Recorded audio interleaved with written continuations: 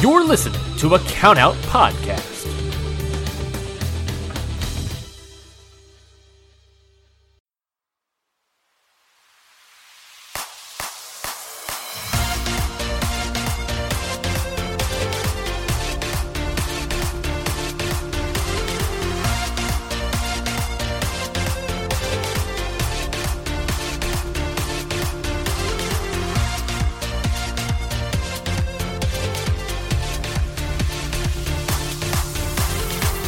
Hello, everyone, and welcome to the very first episode of the Countout Network's new podcast, Stardom Road. With you is your host, Scott Edwards, and with my co-host, Trent. Trent, you know, you and me have done this a few times. Yeah. This is new. I'm finally actually getting co-hosting duties on one of your podcasts that isn't the Ocean Cyclone Show. I'm not used to that. Yeah. Normally it's just like, yes, it's Trent. He's guesting again. Like, yeah, you're sick of hearing his voice. Now you know every time you click on Stardom Road, you're going to have to hear this annoying accent. So, Hooray! Yes, so as you have seen on the nice picture or as you heard from my voice and now Trent's voice, this podcast is, of course, Stardom Road.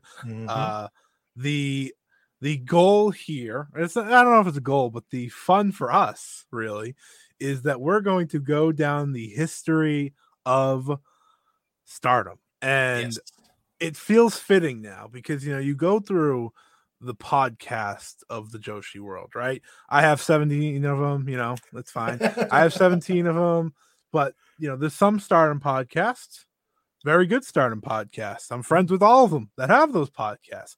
There's, you know, other Joshi podcasts that aren't mine. And they suck. And well, you know, there's other history podcasts in Joshi, but none touch on the history of Stardom as a podcast. And that's what we're going to do here. We're going to go bi-weekly. So we're not going to do this every single week because there's a lot of wrestling that's on current day, right? Yeah. Like everyone knows that I watch a ton. We also have lives too. So it's like debatable. Well, there's a rumor that some of us have lives, but it can't be verified just yet. But our goal, of course, is to inform everyone listening, to educate ourselves. That's the fun of this. We are going to go down the Stardom Road and see all of what brought it to its height today. Because, of course, Stardom is one of the most popular promotions in the world today. And luckily for us, compared to the WWEs of the world and the New Japans of the world, we only have to go down 11 years of history. And the good part of that is half of that history is not on Stardom World. So we can't cover like half of their history. So it's really only like a couple of years here and there. Like next week we'll be covering Shuri's reign because that's all we've got to run with. Yeah, so of course we are going to jump here and there and everywhere. This isn't going to be a chronological order podcast. It will be sometimes. There will be weeks that we go in order, but we want to explore the history, and there is so much from the undercard to the, of course, amazing main event to Freedom to Shuri, like you said, and Utami and all these things, right? And Jungle Kiona, of course. And like there are so many roads and episodes to go down.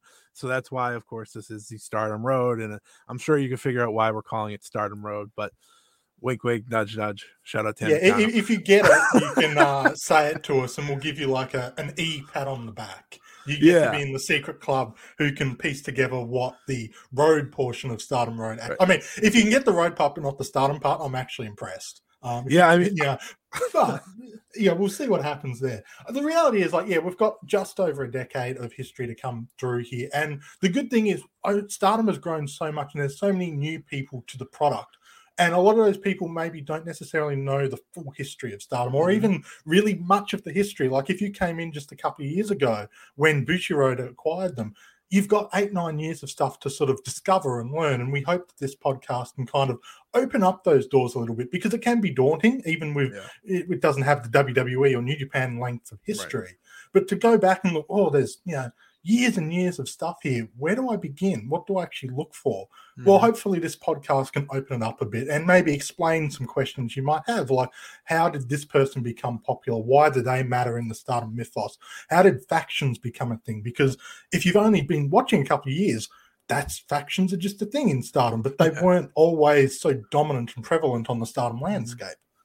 Yeah, and all those factions were created, right? We're going to see how they were created. That's the fun of this. And it's funny. The reason I wanted to originally do this because I had this plan for months. Like this wasn't like I just was like, hey, Trent, let's just do this. No, I've had this idea for months. Ryan, one half of the people that run Count Out, of course, he wants to kill me because I said I would do it long ago, and then I backed out because I was like, no, I don't have the time. I need a co-host, and I finally found Trent. I mean, I've talked to Trent millions of times. Me. It's like, that's right. He's this other person who has time to do a podcast. But also, you care about Stardom just as much as I do, and I think that's very important. Right. I can't just get someone that's getting into Joshi, or I just can't get someone that frankly doesn't care enough. Like you have to care about Stardom to want to do this. Yes. And that's what we do. Right. We care about Stardom. I'm so excited to start this because you and me haven't seen everything that Stardom's ever done. No, we are not experts of their old history. We weren't following from 2011. We're fans. That's what we are. Yes. We're fans. And we want to know more about it. And so in many ways, like we do know some of the history, but this is going to be a learning experience for us as well. And we might even come on the podcast and go, wow, I didn't realize such and such was that good until diving back into this. So hopefully we can learn along with you. Hopefully you're learning a little more than us because it could be awkward if it's the other way around on a podcast that you're not actually a part of. But this can be a fun journey down this road that we can take together. Yeah, I've talked to so many people that ask me like, oh, where should I go back in time, right, to watch certain Stardom matches? Where should I go? And I'm like, that's such a broad question. I mean, I could send you to 2019 and you could be busy for a very long time alone, right? And it looks so different from 2022 Stardom. Exactly. and the fun of this is because the reason I got into Stardom, this is how we're going to kind of get through this episode, is because I think everyone should know how we became fans, and then we have a special match to review that really kicks us all off here. But the reason I got into Stardom, of course, was I'm sure enough people have listened to me by now to know this, but if you're brand new, here's the story. COVID hits, right? 2020, pretty much all wrestling shut down. I wasn't really feeling the WWE or AEW anymore. I was like, this is whatever. Talk to my good friend Alex. He gives me like the 79 match list of Stardom matches from the beginning of its history to the most recent, right? So the first match I ever saw, this is pretty funny, was Nanai Takahashi versus Arisa Ishiki. And that's Arisa Ishiki long before she was Arisa Ishiki. And went on from there. I was locked in. And as you all know now, if you listen to my podcast, I'm a little bit of a Stardom fan. Every single week, of course, I have those podcasts to talk about that. But Trent, I know you have a different road into becoming a fan, of course, but one that's just as unique, because I think that's the beauty of Stardom. Yeah, well, I think a lot of people there's periods in Stardom's time where people get into the product. And I think that sort of the pandemic era is a really good jumping on point for a lot of people, especially with all the promotions shutting down or having to radically change. For me, I kind of jumped on one of the other boom periods, which was when the Freedom was starting to come into real prominence. Io Shirai, Mayu Iwatani, Kairi Hojo, formerly known as Kairi Sane, now currently known as Kairi. Don't worry, we'll be covering the Freedom in the future episodes. So if you're new to that, we'll cover all that as well. But that's sort of where that's where I sort of started to dabble into Stardom, because I think it was just on a wrestling forum, and I was getting disillusioned with WWE, as you do, often as people fall in and out of the product. Yeah. And I was looking for something new, and my exposure to women's wrestling had been Attitude Era and Ruthless Aggression Era women's wrestling. which isn't a great way to perceive women's wrestling as worthy of watching. So all of a sudden I started seeing these GIFs and sort of footage of these Japanese women doing stuff. I'm like, what the hell are they doing? That looks like top tier wrestling, and I'm not aware of them being able to do this. So I started investigating more and more, and I found out about Stardom and sort of dabbled in the videos that had been left online in the less than legal places, and then subscribed to Stardom World.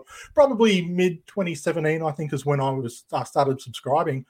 And I've been on the Stardom train ever since, not necessarily full stream from the start. I stuck with the wrestlers I knew and began to expand seeing those. And now I'm at the point where I watch pretty much every show, and I'm doing podcasts about this stuff and writing about it and all that jazz. So, yeah, that was my Stardom road to get here. Yeah, I mean, I'm going to accidentally use road a lot. It's not even on purpose now. I've already used it like 7 times in this show. That's not. I would be kicking us for using the title straight away. I think it's just something I say, truthfully. But so our roads to fandom here. Everyone's different, and everyone's special, of course. But there's so many lovely moments in Stardom history that not enough people have, and that's, again, the excitement of here. And we're going to go over so many things. We talked about the Freedom. They're going to have who knows how many episodes. Like, if we're going to count singular episodes, they're going to have the most, okay? I can clue you in on that, because there's title reigns, there's them as a trio, there is them as singles, like there's against tournaments. Each other, tag teams, factions. Yeah, I mean, it's incredible. We're going to talk about Nanae Takahashi, of course, the first ever World of Stardom champion, someone who is prominent once again in Stardom. Yes. Not necessarily to people's happiness or anything, but she is around. We're going to talk about Arisu Shiki, who I brought up earlier, and her road. And, she's an interesting one, because we're going to talk to her about her at the beginning, and then we might not talk to her for like a few months or a long time, but she is an interesting one to talk about as well. Kagetsu, if I named off every special wrestler, that would just get tiring for everyone, so I'm not going to do that. But I'm just trying to psych you up. I just punched my microphone, so you can tell I'm jacked up. Excited. I'm that excited. But there's just, it's so exciting. And I want to talk about where Stardom is now before we really go into it, because we are going to go into a time where they were nowhere close to this. The show that we're going to talk about today had 400 fans at Shinjuku. It was a produce show. Didn't even have a Stardom title to it yet, because it wasn't a Stardom show. Yeah, the first Stardom Road episode we're talking about isn't actually about a Stardom show per se. But that's part of the fun of the journey, because they didn't just go, here's a new promotion called Stardom, let's have some fun with it. There was build to it. There was development. And there was wrestlers to introduce. Very much so. Very much so. Very important wrestler to introduce. Someone that, I don't know if enough people know about her impact, right? And her importance to Stardom. So we'll get to that. But let's talk a little bit about today's Stardom, what they're doing. We're not going to go full in, because then me and Trent will be here for 3 hours. But, you and me have reviewed shows about Stardom. We've talked about Stardom for countless hours. Where do you believe, as we sit here in 2022, where do you believe they'll be in 5 years? I mean, the wrestling landscape is so tough to predict, because, like, if I look at, where Stardom was 5 years ago, did I see them being at the level they are now? Absolutely not. Too many different things had to happen, too many things you couldn't have predicted. I didn't see a global pandemic shutting everything down for 6 months, and I didn't see this promotion, of all promotions, being the ones to, rise through that and become a completely new level.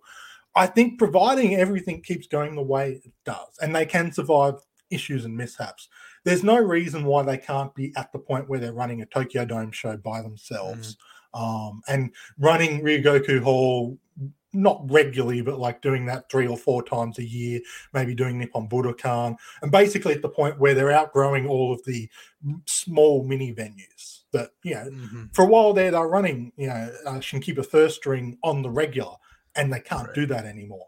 I think we're going to get to a point where all across Japan. It's like, oh, this venue's a bit small for the kind of show we want to run. Mm-hmm. And that's really exciting because they could just stick in Tokyo, but they've really worked hard on building the entire domestic scene. And hopefully in those 5 years, globally has been getting a bit more love and attention as well. I feel pretty good about that. I think you're right on the point there. And the reason I asked that question is, right, you know, we're about to go back in time, but just thinking where this company's about to be as we go into its new opening period. It's going to be fun just to think about just sitting there like, wow, this company right here is running the sumo hall at the end of the year every year now. That's crazy, right? It's like those types of things. That's a fun thing to think about. You know, talk about Stardom. It doesn't have to be current. It could be all time. I think we should tell everyone some of our favorites in Stardom history. I think that's, you know, because Stardom, you know, our favorite promotion, sure. But it's because of the wrestlers, right? It's always because of the wrestlers. And it's not the name of the promotion that I'm a fan for. Yeah. And we should just probably, you know, start it off the right way. Mayu Iwatani, of course. If you listen to any podcast that I have, even if it's a non-Joshi podcast, I put over Mayu Iwatani. Life finds a way. It does. Like, I was on the flagship and I put over Mayu Iwatani, right? Like, I just can't not, because she, to me, is the greatest of all time. Not only is she my favorite of all time, and someone pointed something out to me, you know, of course, everyone knows Cage Match. I've rated one wrestler on there. And it is Mayu Iwatani. I gave her a perfect 10. She is like, I think she's like the third on there, like overall, which is crazy. She's only behind Kobashi and Misawa. So, like, I'm not crazy when I say she's the greatest of all time.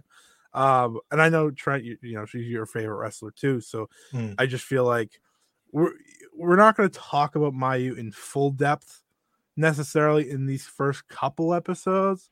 I'm, of course, lying. We're going to talk about her all the time. But she'll etch her way in, but, you know, be rest assured there's going to be a lot of Mayu heavy episodes, but we're not going to dump it all on you all at once, because it's a long journey and there's a lot of stages to Mayu's career that needs to be covered. Yes, and while Mayu is Stardom in a lot of ways, right? She debuts on their very first show, and she's thankfully still there being the best. It wasn't always bright skies and shiny rainbows for Mayu Iwatani, and that's really going to be the fun of this, seeing her develop over time, and, you know, at times struggle to figure it out. Even, like, you know, you don't become the greatest in a day. But I just want to say, you know, the reason I love Stardom so much, a lot of it goes, and I can appreciate and credit Mayu Iwatani, because she's just so easy to latch on to as a fan, because you're like, you know, she does things that I would do. You know, she's a little clumsy. She's very clumsy. She puts her heart into everything, right? And she just cares so much, and that's just so easy to care about as a fan, because you want someone like that cares as much as you do. So, Trent, without making us go on forever, because I could, and I'm trying to stop myself, why do you think Mayu is so important to not only your fandom? You don't have to tell me why she's important to Stardom. Everyone knows that. But, like, why is she important to your fandom, and part of the reason, you know, you're even willing to do this? Because I think we can agree, without Mayu Iwatani, we're not doing a podcast like this. Absolutely. Yeah. I mean, as I mentioned, I got in through the Threedom, and of the Threedom, it was Mayu who caught my attention, which was weird at the time, because as I was discovering Stardom, everyone was talking about Io Shirai, and those who weren't talking about Io was talking about Kairi. A million episodes too. Yeah. Mayu felt like the black sheep of that trio in a lot of ways. You know, she wasn't quite at their level. She kind of needed to be held up through there. And, like, you could see that in her presentation, even in those early years of the Threedom. And I think what made her so special was you could buy into what she was doing so much. And so much of that comes down to her selling. You know, she is one of the best sellers in wrestling. She makes you believe everything she's going through. And it's that dichotomy of, as you mentioned, like, she's so relatable in kind of the personality side of things. Someone so immensely athletic and skilled and talented, almost superheroic in a way that, you know, professional wrestling is like comic books and superheroes. So much of like a Wonder Woman, yet is so relatable when you get her immediately away from the bell. You see her do stuff like, yeah, I get that. I could see myself in that situation. It's endearing, and you can't help but want to support her and cheer for her, even when she's at this point where she's the icon of Stardom, one of the greatest of all time. She still feels like someone you've kind of got to underdog support. That's so difficult to pull off, but she manages that. It's endearing. It's genuine. Yeah, she's figured out the play, right? If you're gonna run a play to win a game, she knows that play and she runs it every time, no matter the match, no matter the situation. She always has the play to get it done. Whether she has to be the underdog or the one running the match, right? Running the ship. And before we get into our topic, of course, we'll name one wrestler that, of course, we're big fans of that isn't the Mayu Iwatani. So Trent, you know what? I'll let you go first. Don't take longer than 3 minutes. Well, I mean, I'm going to go less than that because let's be honest, if you're aware of me as a content creator at all, you know the answer is Jungle Kyona. Yeah, she was the first outside of the Threedom that really drew my attention and caught me when it came to getting into Stardom. We'll no doubt be covering her at some point down here. You've probably heard me rail about her on ad nauseum. She's just fantastic. A lot of the same situations with Mayu. She's a genuine underdog that you just want to support and see do well. She draws you in, and she's immensely talented in the ring. It's a great combination. I clearly have a type. Yeah. I mean, never mind. I'm not gonna. I'm the wrong show. This isn't the show.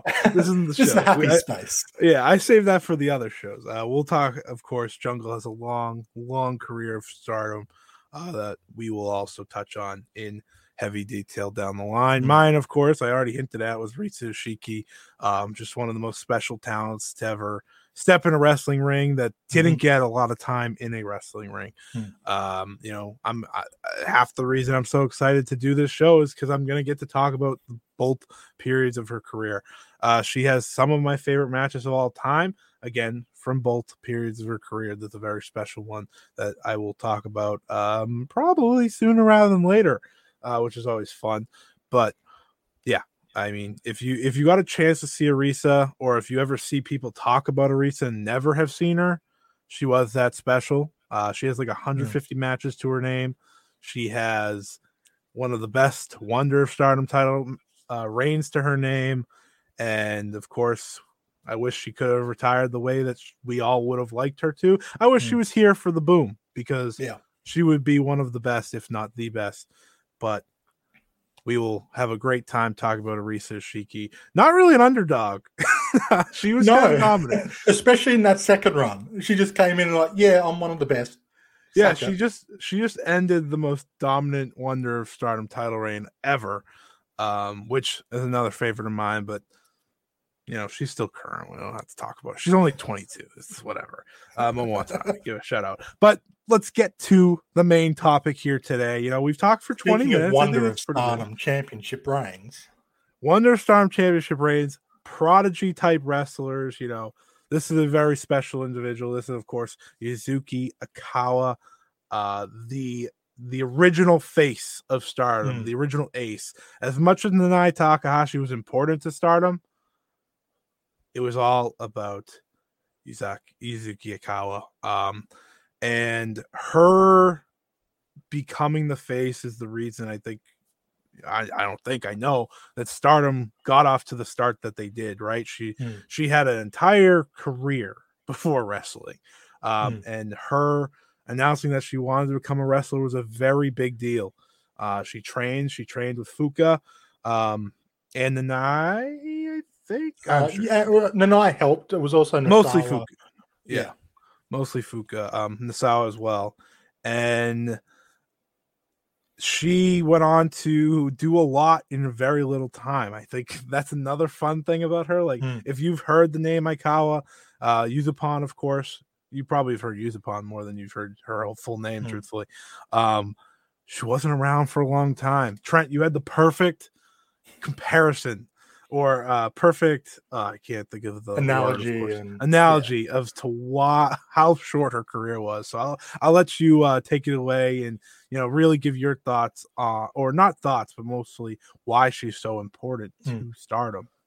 Well, basically, if you were to transport Yuzuki Aikawa to the modern day Stardom and We'd let be her very career run out as it did, by the Mm. time she retired, she would still be eligible for the Future of Stardom Championship. And that's not because of her age. It's because of the amount of time she wrestled for. It was less than 3 years.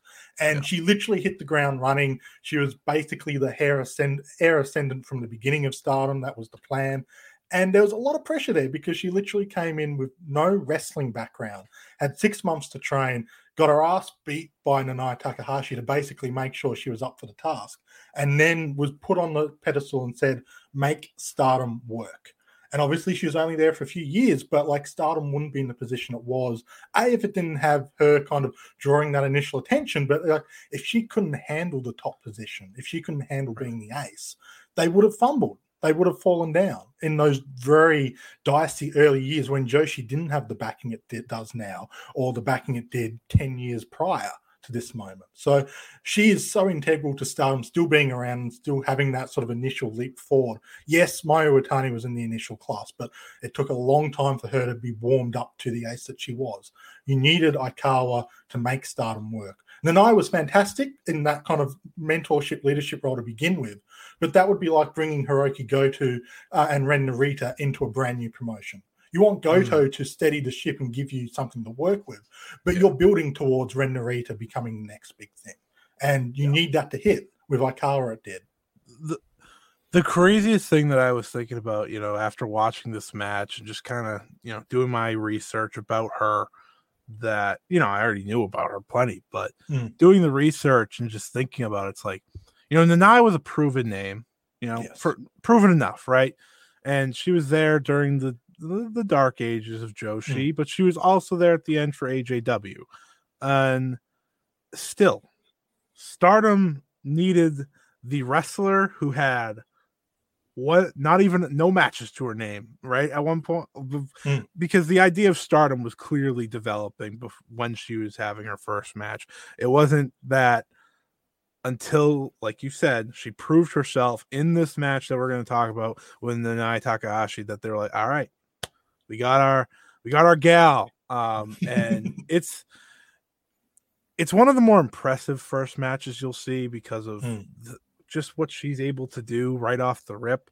My best comparison, which is just crazy to think about for recency bias, is like, imagine if after that match with Utami Hayashishita, right, Miyu Amasaki was made the face of Stardom, right? Yeah. Like, that's the only comparison I can give you right now, because she had a good showing against Utami. Good enough, right? Everyone was like, oh, this makes sense. She's going to be good. Yuzuki Aikawa had a even better, much better, I thought, look against Nanae Takahashi, which, was much more violent in a lot of ways. But that's the comparison. If Miyu Amasaki walked in, and Miyu Amasaki, she didn't have a career before like Aikawa, but it's still the rookie comparison that I can make, because otherwise I don't have one for you. It's just uncomparable, really. Well, in many ways, Utami kind of fits that mold because she came in with some buzz. Like, her name wasn't completely unknown at the time, and they thrust her in a position where it was sink or swim. Her first match, she had a big draw against Jungle Kiona, and then immediately, by the end of the year, she had 4 championships. She'd gone to the final of the 5-star Grand Prix. She was put in that position. The difference was, even at that moment, Stardom had more backing to kind of prop her up if she didn't immediately hit. Utami was an absolutely amazing success story. But Aikawa is very much in that same mold without the same support network of, if she doesn't work, then it's okay. We've still got 5 or 6 other proven wrestlers. Yeah, it's even Utami, like you said, like I said Amasaki because it's the most recent. But Utami is the perfect one because she went on to success instantly. But you made the perfect point. They had the resources that, okay, if she didn't work, they were going to be fine. Yeah. Thank God she did, because we're lucky now. But it's just crazy to think about. There's no comparison that I can think of, at least in modern history, where you do that and you just ride. You ride on, you believe, and you find the success that you did. And of course, we say Nanae was there, still a big part of it, but you got to have Aikawa, and that's where we bring now. So of course, Yuzuki Aikawa had a special produce show. It was on October 31st, 2010. So we are almost on the anniversary by the time this show airs, which is pretty exciting. It was a 4-match show. It aired on Samurai TV. So if you need to know how big of a deal Yuzuki Aikawa was, you get the idea. And the matches were as follows. You had Haley Hatred versus Basara. You had Yoko Bito versus Iri Susa. You had Tomoka Nakagawa versus Natsuki Tayo versus Hiroyo Matsumoto. 2 wrestlers, especially, that we'll have plenty of conversation about later on in the series. And of course, the main event, Nanae Takahashi versus Yuzuki Aikawa with Fuka in her corner. So the way this match was made is Aikawa wanted to step into wrestling, like you said, went through the 6 months. She needed an opponent. Nanae Takahashi stepped up. And this is kind of, Nanae stepping up and then, Stardom being made kind of gives you a hint of where they were going, right?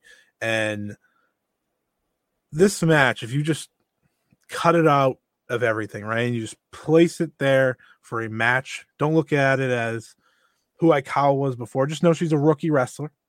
And you look at it as Nanae is a veteran, and you watch it, you're like, wow, this is her first match, right? Like that's the way I watched it, because after watching it, I was just like in awe, because I knew Aikawa was a special wrestler in her miniature career. It's miniature because it just wasn't long. She achieved a lot, but it wasn't long. And her kicks were always a standout, and they were as stiff as hell in this match. They were very noticeable. That's probably the thing that caught my eye the most, because when you see a lot of rookies come in, even if they have martial arts backgrounds, like Yuzuki Aikawa had Taekwondo experience before coming into this, so she didn't know how to kick. But it's very different coming into a situation like pro wrestling, where you've got to work the kicks. You've got to make it look good, but you can't actually, or you try not to knock someone out. And I think you sort of compare, say, her to, say, Julia Nagano, who had struggled for a little while to find the power input and how do I make this look good without actually doing damage. Admittedly, Nanae Takahashi can take a bit of a beating in this situation, but Aikawa was not holding back with these kicks. And it's so rare to see someone brand new to the sport actually finding that groove. And look, she didn't always nail them with the same kind of ferocity when she was facing the other rookies and the lower card wrestlers. But that straight away shows you that A, both of them have the trust in how to do this, and B, that she gets that you've got to make this look good and how to make pro wrestling work. So it's fantastic. Like, just on that alone, you're going, okay, this is not your regular rookie. Yeah, no, she wasn't at all. And the beating that she took in this match is very important, because this is how they knew, right? Yes. This is how they knew that she could be the one. Because as old school Joshi wrestlers often do, they don't really hold back. They don't really care who you are. They're just going to inflict the violence, and they're going to see if you can hang. And at the end of this match, when it was over, you kind of just sat there, or at least I did, and I was like, and she said she wanted to keep doing this. she wanted to keep doing this after Nanae held nothing back, right? And that's, I think, it's just such a reason to appreciate her and who she would become, because again, she didn't have to do this. No, she had a career. She had a career, a very successful career. Yes. And she said, you know what? Let's do this. Let's see where it goes. She has her debut, like I said, at her own show, right? It's her own show. There's no one supporting it. Well, yeah. You know what we mean there. Yeah. Officially, right? She was she was an idol for those. Yeah, Gravure idol. Yeah. Gravure idol. And if you look up Yuzuki Aikawa, you're gonna see probably more of that career than wrestling. Honestly, like, that's just the truth, because again, she did that for a long time, and she wasn't wrestling for a long time either. One of my favorite things is, like, so she has the background in Taekwondo, and the reason she liked started to like wrestling was in 2008. She watched All Japan's Champion Carnival. Yes. Which is like, just, that's pretty crazy. It's so confusing because typically Stardom wrestlers get into pro wrestling through Dragon Gate. Well, that's but true. And they watch promotions that aren't Dragon Gate. What is this? That, but to me, it's just so weird. Like anytime someone watches All Japan of that time, like because if you watch old school Puro, it's like different. But that was, of course, after everything had happened, and it's just like for me, I just take a step back and I'm like, so this idol just watched Champion Carnival and was like, yep, I gotta do that. It's just such a funny thing to think. But it's so cool too. And I'm happy she did, right? I'm happy she did as a fan. So if we go back to the match, you kind of get to see that fiery baby face instantly. And that's something you don't teach. You can't teach that. You either have it or you don't, right? Like current day, Unagi Sayaka may have not been great at wrestling, and I use her as an example because I watched her get her ass beat for 7 straight matches. Similar backgrounds too. Right. She may have not had a great in-ring ability at the beginning, but she had that fiery baby face ability about her, and she always fought back, even though she got hit harder and harder and harder. And it's just such a fun comparison to make because obviously Aikawa's much more historic and she was a better wrestler too, but with similar pre-wrestling careers, like you said, it's an easy comparison to make. And they do connect eventually down the line, which is very funny. But did you notice that too? Like, I know we noticed the kicks and the violence on those kicks, but just her ability to get up and fight back. You don't do that in your first match, but she did.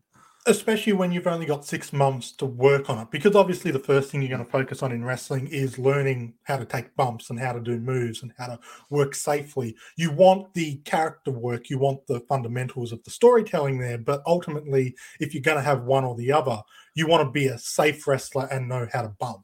But yeah, it was just a natural thing for her, it felt like. And obviously Fuka was a fantastic teacher. It's not just Aikawa that you can look at for that. She trained so many fantastic talents. But it was clear that she understood working a crowd and making them invested, and little things like selling the face and sort of showing the pain and showing the desperation to get up. That's not something that necessarily comes to even natural storytellers from the first match. You often see it in bits and pieces, but like you watch Aikawa's match here with Nanae Takahashi, and if you didn't know it was a first match, you probably wouldn't pick it as a first match. You'd think, oh, look, might be 6 or 7 months into the career. They're just starting to build her up into something of worth. But this is the very first time she stepped in a ring with people watching, and she had to deliver. And she delivered on the key thing. She made it look legitimate, and she made you believe what she was going through. Partly because she was getting beat up. Like we do say at times with Stardom, like when they take a beating and they're selling it, it's like, yeah, they're selling it, but they're also legitimately in pain. She had a swollen left eye by the end of this because Nanae whacked her. But you've still got to make that believable. Right. And, even the opening of the match, you could kind of see she was nervous. She was scared. Yeah, just a little nervous. Like she didn't, it wasn't overtaking, but if you watch the face, you're like, she's going through her mind. It's one of those things, like, say you're about to, like, walk through the door to an interview, like a job interview or something. You're like, all right, here we go. Right? Like, you're just trying to calm yourself down. And the best part is she, like, puts her hands up, I'm pretty sure. She's like, all right, here we go. One wrestler, I've just got to draw this in that did it brilliantly is if you watch Zumi's first match, just a little exhibition match she did when she was like 11 or something, you can see she's nervous. Like naturally, she's a kid in this ring. As soon as the bell rings, though, her face just changes, and it's like it just activates her. And it's a little bit like this here. I'm not sure if it times up perfectly with the bell ringing, but the moment it is go time, she switches from I'm nervous, what am I doing, to okay, I'm in a fight and I'm making you believe that I'm up against this champion level wrestler and I'm going to bring it everything that I can. Yeah. By the way, the match or the end of the Champion Carnival, I had to look this up because I was saying like I remember this match because it's one of my favorite matches. The final was I completely forgot about it. 2008 Suwama versus Hiroshi Tanahashi when Hiroshi Tanahashi played heel in All Japan, which by the way, fantastic run, but that's not about the show. But it's funny that it says Champion Carnival and then you read it. Oh, it was him. Yeah. It's like, oh, well. Tanahashi would get a lot of people into wrestling. And you can see elements of the Tanahashi, not so much the heel Tanahashi style, but like if you told me Aikawa had watched babyface Tanahashi, oh yeah, I would believe that. Just the way she carried herself. For sure. And I love watching Aikawa, and this is kind of just breaking off from that match because again, we went off of one match. Is that you just feel her star power even in this, but in the future, it's like every single time she shows up, she was everything you want in the face of your company, right? There's no reason Stardom said, yeah, we're going with her. Oh, she has how many matches to her? It doesn't matter. We're going with her. It helps to have popularity before wrestling, and it helps to do all that. But at the end of the day, you got to put up or shut up in the ring. As we have always seen with people that come in, right? Like celebrities come into wrestling all the time nowadays. And, you know, as an idol there, she was very well known and she did that. And I can't stress enough that because everyone that's listening to this show right now needs to go watch that match. Whether you know who Yuzupon is or you don't, you're going to know her because she's a very key part, right? She's the before Freedom part of this. Yes. Like that's my best way to explain it. Like if you want to talk about before Freedom, it's Yuzupon and everything else. Right? Like that's how important she was. I mean, yeah, you've got like wrestlers that you would see come into prominence later, but you needed that steadying period early on. You needed that first person to get behind.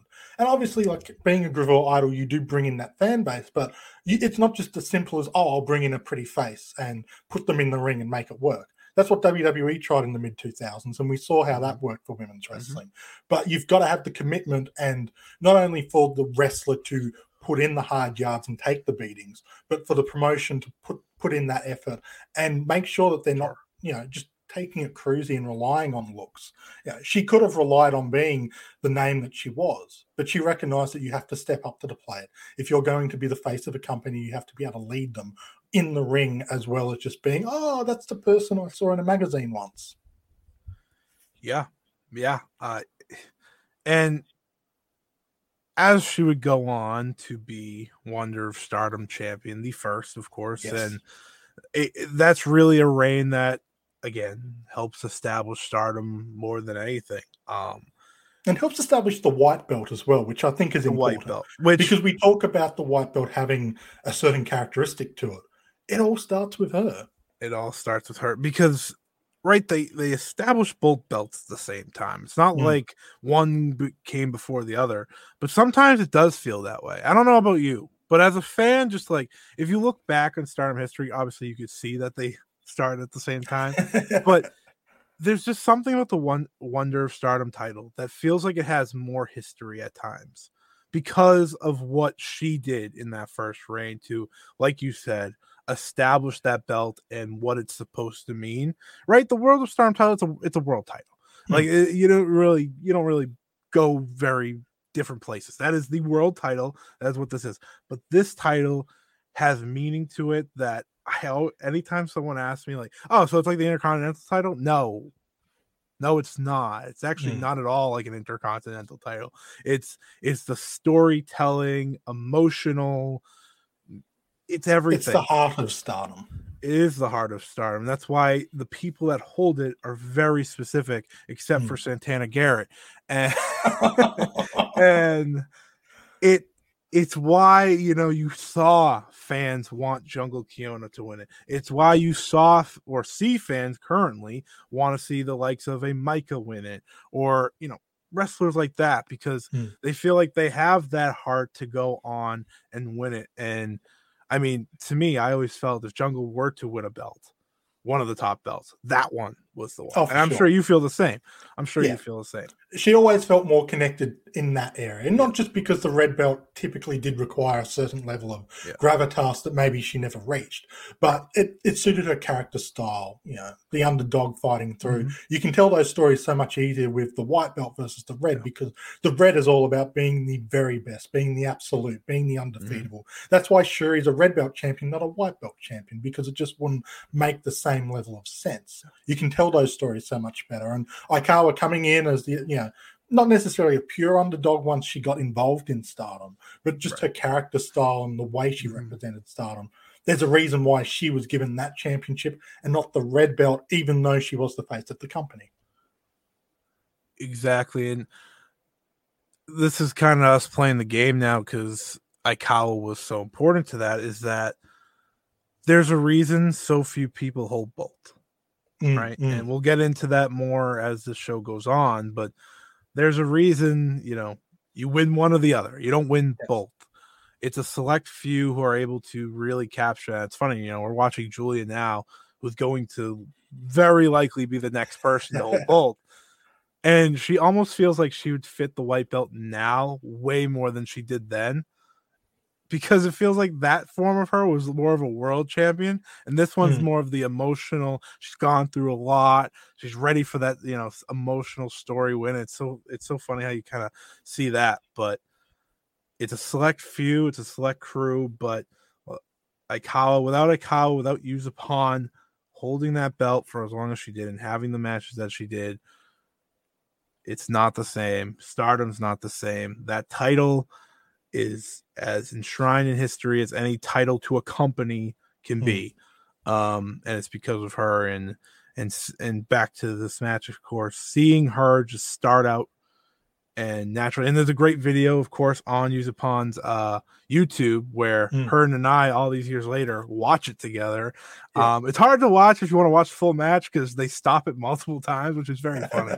But like, after watching it, you just watch them, like Nanai and her would just laugh at like Nanai kicking her ass or something. Or then like Yuzupon's like in the Boston Crab, and she's like, come on, get to the rope. It's like, it's all in Japanese, so like it's one of the many times I just sit there. I'm like, why can't I know? But you can watch it and get like a bit. You'll just have a big smile on your face. A lot of context clues. Yeah, just like the history, the clear friendship they have, and just seeing them react to a match that unofficially started Stardom in a lot of ways. That's why we started with this. This is maybe our first episode, but this is the unofficial start to Stardom. Yeah, we were both Aikawa just before we started recording this. A little bit of a nervous face going, we got this? Okay, we got this. Yeah, we can do this. I think it's important. One thing that you kind of alluded to, which is important, is you can see that friendship now when they're sort of looking back. But I think there had to be that friendship beforehand and that trust, because, I mean, there is a bit of a running joke that Nanai Takahashi doesn't necessarily like to put a lot of people over at times. And obviously she won this match, but she gave a lot of offense to Yuzupon in this particular match. It wasn't just a case of her beating up a rookie and all about her surviving. Aikawa got to show what she was all about. And I think the best way to showcase this is there was one moment there where, Nanai is on the top rope. She gets kicked a couple of times. She goes to the outside and she gets a 19 count. Nearly gets counted out in the ring. Now, you'll see rookies maybe surprise a veteran with a sort of a flash pin and get a 2 count and and an R from the audience. But for an established wrestler like Nanai to give a 19 count on the outside, that signifies you're getting your ass beat and that you're struggling to get back in the ring and keep going after a count of 20. You don't see that a lot. And that's, obviously Nanai was coming in. She needed to make Yuzupon look good and make sure she was there and give her a little bit of a hazing. But she gave a lot to Aikawa. She made her look far more than just the first match rookie. Goes a long way. I mean, if you ever like read or get or kind of explain or have someone explain to you how this match goes, a lot of the time you'll just hear like, oh yeah, Aikawa's beat up and she took a lot and it was a proving ground. But if you watch it, you're like, yeah, it was that, but there was so much more to it, right? There was so much more offense for her and so many moments for her. She's not wearing her signature yellow gear, so that's also weird. She hasn't got that yet. that's a fun thing to play there. It's like if you see pictures of her, she's always got that signature yellow, one way or the other. But she didn't have that yet, and this is just the beginning of us crushing over and loving the greatness of Yuzuki Aikawa, and I think that's a lot of the fun of it here. That's why we're doing this show. That's why I'm so excited to start, because that's where we're beginning is with Aikawa, with Nanai, with all these different things. And like we said, we'll jump with back Rookie Mayu with the blue pants, with one of them up the shin a little bit more, that classic idol kind of dance look, which is so weird to see now. And that's where we start. So of course, Trent, any final thoughts on this match? Where we're going with this show before I kind of introduce where we are going next with this show. Yeah, so I mean, obviously, like we've given you a good idea of where Aikawa was and kind of mentioned where, okay, she was a pretty big deal in Stardom, but if you aren't fully aware of who she was in the Stardom War outside of maybe what we've mentioned, here's the stuff you need to know. She was the Wonder of Stardom champion, held that for 600 days, had 8 defenses. First ever Goddess of Stardom tag team champion, so they put that belt on her from the start too. She didn't lose either. Both were vacated. First ever 5-star Grand Prix winner in 2012. And then it's not just within Stardom. Tokyo Sports gave her the Joshi Puroresu Grand Prize 2011 and 2012. First to ever go back-to-back, and only Io Shirai has done it since. Nikon Sports gave her the Joshi Puroresu MVP in 2011 and 2012, the Joshi Tag Award in 2011, and the Joshi Fighting Spirit Award in 2011, and even the Joshi Newcomer Award in 2010 with just one match to her name at that point. So obviously, like, Aikawa was important to the beginning of Stardom, but it wasn't just Stardom, just kind of, hey, this person matters. Like, she was a big deal in the Joshi world, which was still recovering after the AJW hangover, so to speak. During this sort of regrowth period for Joshi wrestling, she was at that forefront for the few years that she was there.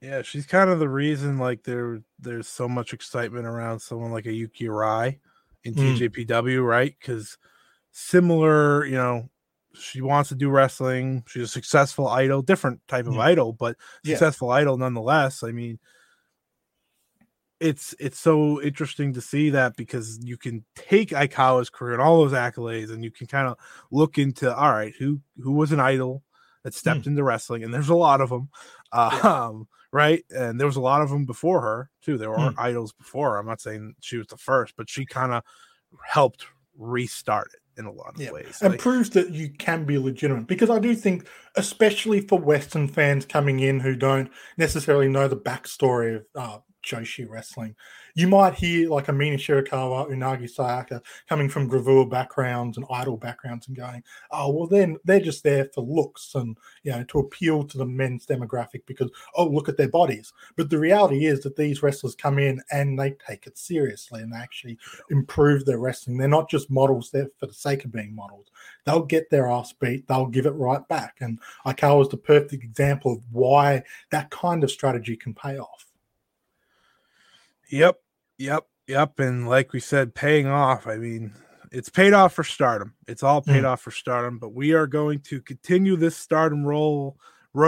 See, I knew I was going to roll down the road. Yeah, we're going to roll down the roads. We're going to continue this Stardom road with the birth of Nova, the very first Stardom show that is on Stardom World. So yes, we don't have to go hunting for that one, but I mean, first unofficial start, right? We're starting here with the unofficial start with Yuzupon's first match, and now we're going to go to the official start. We're not doing pure chronological, but for the sake of these first couple episodes, we are keeping it simple, starting where it all began. Yeah, I mean, people are going to find out very quickly how non-chronological we're going after the next episode. Yes. But this is very important. Just Yuzupon got to do a lot of things. She did get to wrestle, by the way, in All Japan, which is very nice. I think she teamed with Keiji Muto off the top of my head, which is very cool. But that Birth of Nova show, of course, it is a 5-match show. And there's a couple names that you will very much know on there that may be debuting. debuting, tag matches, singles matches. A lot of prominent names in Stardom history are on that show, so it's gonna be it's gonna be very exciting. So Birth of Nova, that will be episode 2, but this was episode 1. Yes, of the Stardom Road here on the Countout Network podcast network. Damn, I'm so close. I'm so close. Podcast network. It nearly is. I do too many podcasts. I get them all confused. It's as long as you're shouting out the right place that's hosting us. That's true. That's true. This is the Countout Podcast Network. Yes. You can check out the many shows on this. Dose of Death, my other show, Ring Post Radio. There's so many other shows. You could subscribe to the Patreon if you want for all the goodies on there. I don't have these things written down. I'm going to be frank here at the end. I never do these things, even on my own shows that are on other Patreons. So I apologize. But yeah, please check out everyone else's work here on the network. Trent, where can the people find you if this is their very first time listening to you? Yeah, so if this is the first time you've heard the dulcet tones of my Australian accent, you can check me out. Look, I write and podcast for a couple of different places. I'm going to keep it simple. Just go to @OneUpCulture on Twitter, and you can find all the stuff I do, all the stuff I'm all about. And I'm looking forward to adding more and more Stardom Road episodes to that catalogue. So, yeah, come check it out. Come say hello. Tell me how great Jungle Kiona is, and I'll tell you how smart you are. No comment. You can be smarter than Scott by saying it. That's true. You can be smarter than me. Doesn't take much either way anyways. But alas, of course, I am Scott. You can follow me at Scott E Wrestling on Twitter. You can check out all my other podcasts if you want to hear my current thoughts about Joshi Pro Wrestling, because I always have many. But please make sure to subscribe here to the Stardom Road. You don't want to miss an episode, because, like we said, a bi-weekly show. Every other week, we will be here to talk about Stardom's history. So make sure to subscribe. That's more important to me than following me on Twitter, because I want everyone to listen to this, because, this wasn't a perfect episode, mostly because of me. But it was a lot of fun, because we went off of one match, Trent, and we made it to an hour. We went off of one match, nothing else. That's very concerning for our future when we're getting to full show episodes like next fortnight. Well, admittedly, they're not long matches, but we've proven we can stretch a 5-minute match into a 30-minute discussion in the past. So, hey, we had to talk about how we became Stardom fans and all that good stuff. But you listeners, have a fortnight to maybe watch the first ever show. If you haven't, or even if you have, rewatch it so you can go along this road with us and sort of, just so you're not coming in completely blind, because it can be difficult. But now you can sort of see where we're coming from with some of these wrestlers as well. Yeah. And you get to see the very first match for some very important names in Stardom's history. And that's just as exciting. So for Trent, I'm Scott. This was the Stardom Road podcast. Until next time, everybody, so long. See ya. This has been a Countout Podcast.